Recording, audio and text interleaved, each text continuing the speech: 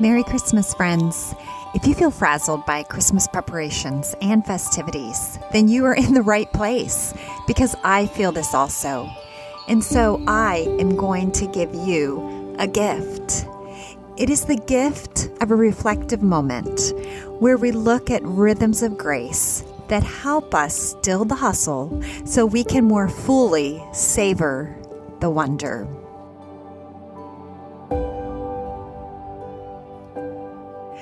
Merry Christmas, Karen. Thanks so much for being on Bold Mercies. Merry Christmas. It's so good to be with you, Heather. I should say thank you for coming back to Bold Mercies since you have released an episode already, which was lovely. So thank you for being back. Awesome. I'm good to be back. So can you just begin by sharing some of your rhythms of grace in your own life during this season that just give you space to open up and see the wonder of Christmas? You know, over the years, it's always been wonderful to light candles. I'm one of those candle girls. I have candles all over the place in different smells. And then especially at Christmas time, not only the lighting of the candles, but the lights on the tree. You have those, that moment. Everybody has that moment in their life or in that daily time when you turn on the lights and it's just like, it just makes you kind of sit back and reflect.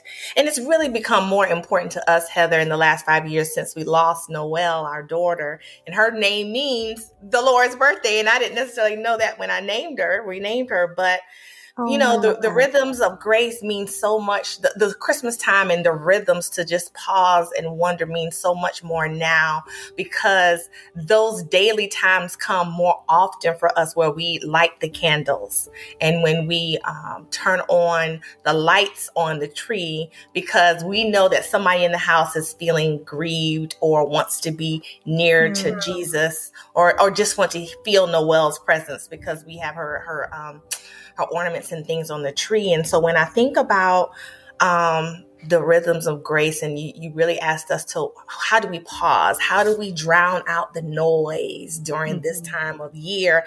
And what I wrote down as some notes for me, we're thinking about those Advent candles, the hope, the candle of hope, the candle of love, the candle of joy, but particularly the candle of peace. That the peace is just one of my, favorite, I guess, verbs, if you will, that just continues to surround everything that I do, thinking about the idea that we receive perfect peace if we keep our minds stayed on Jesus.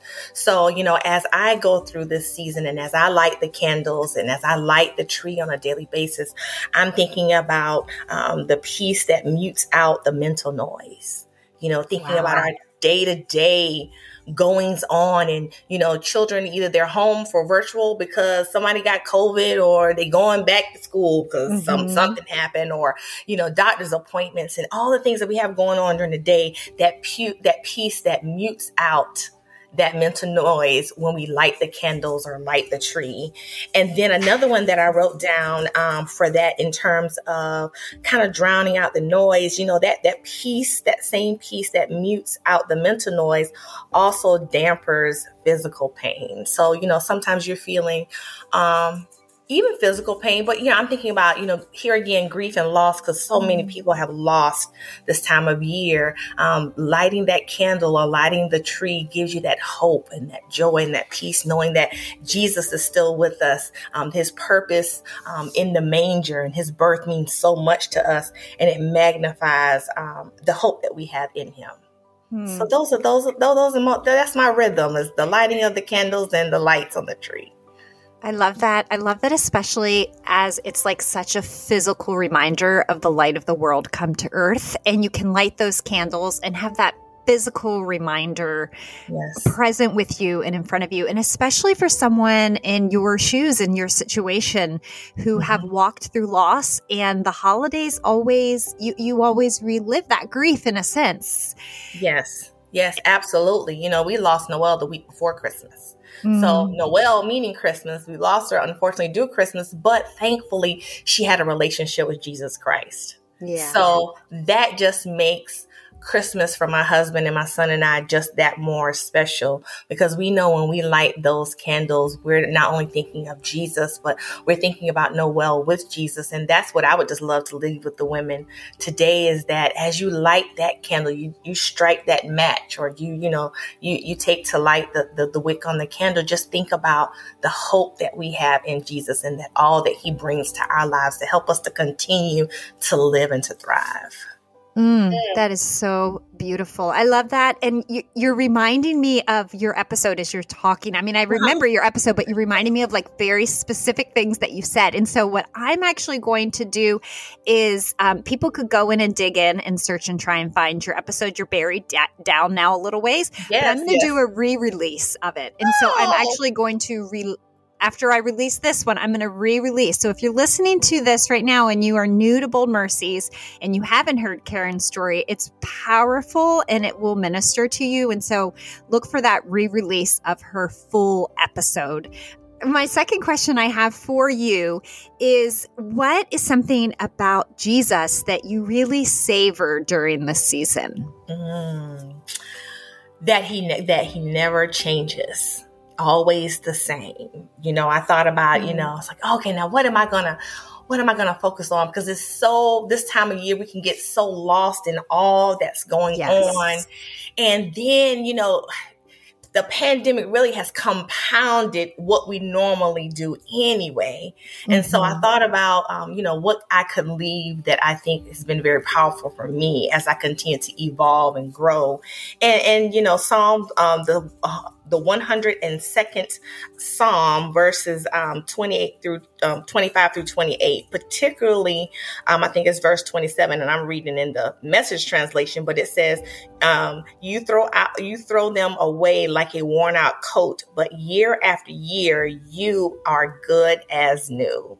So thinking about that God never changes, that he's always with us. We may change for whatever reason, but he stays the same yesterday, today, and forevermore. And so that's what I continue to draw on, not only during the Christmas season, but also throughout the year, that God is still the same and he doesn't change. I love that, Karen, especially probably coming from your place where you have lost something on earth very precious to you. So your life was dramatically and drastically changed, but God through it all remained the same. And you were able to walk through that grief and that loss with Jesus and be like, God was the same. God was the same, and be a living testimony to that, that he did not change. Absolutely. And even through that, we pivot and we turn positions, and our posture, even our heart posture, changes through grief and loss, and your grieving journey moving towards healing. But even in that, God is there with us. He never leaves us. He never forsakes us. And so that's just what I hold on to on a daily basis. I love that. Karen, thanks so much for sharing with us on one of these Bold Mercies mini episodes. Just so thankful that you're able to be with us today. Thank you for having me. It's been a great time, and Merry Christmas. Merry Christmas.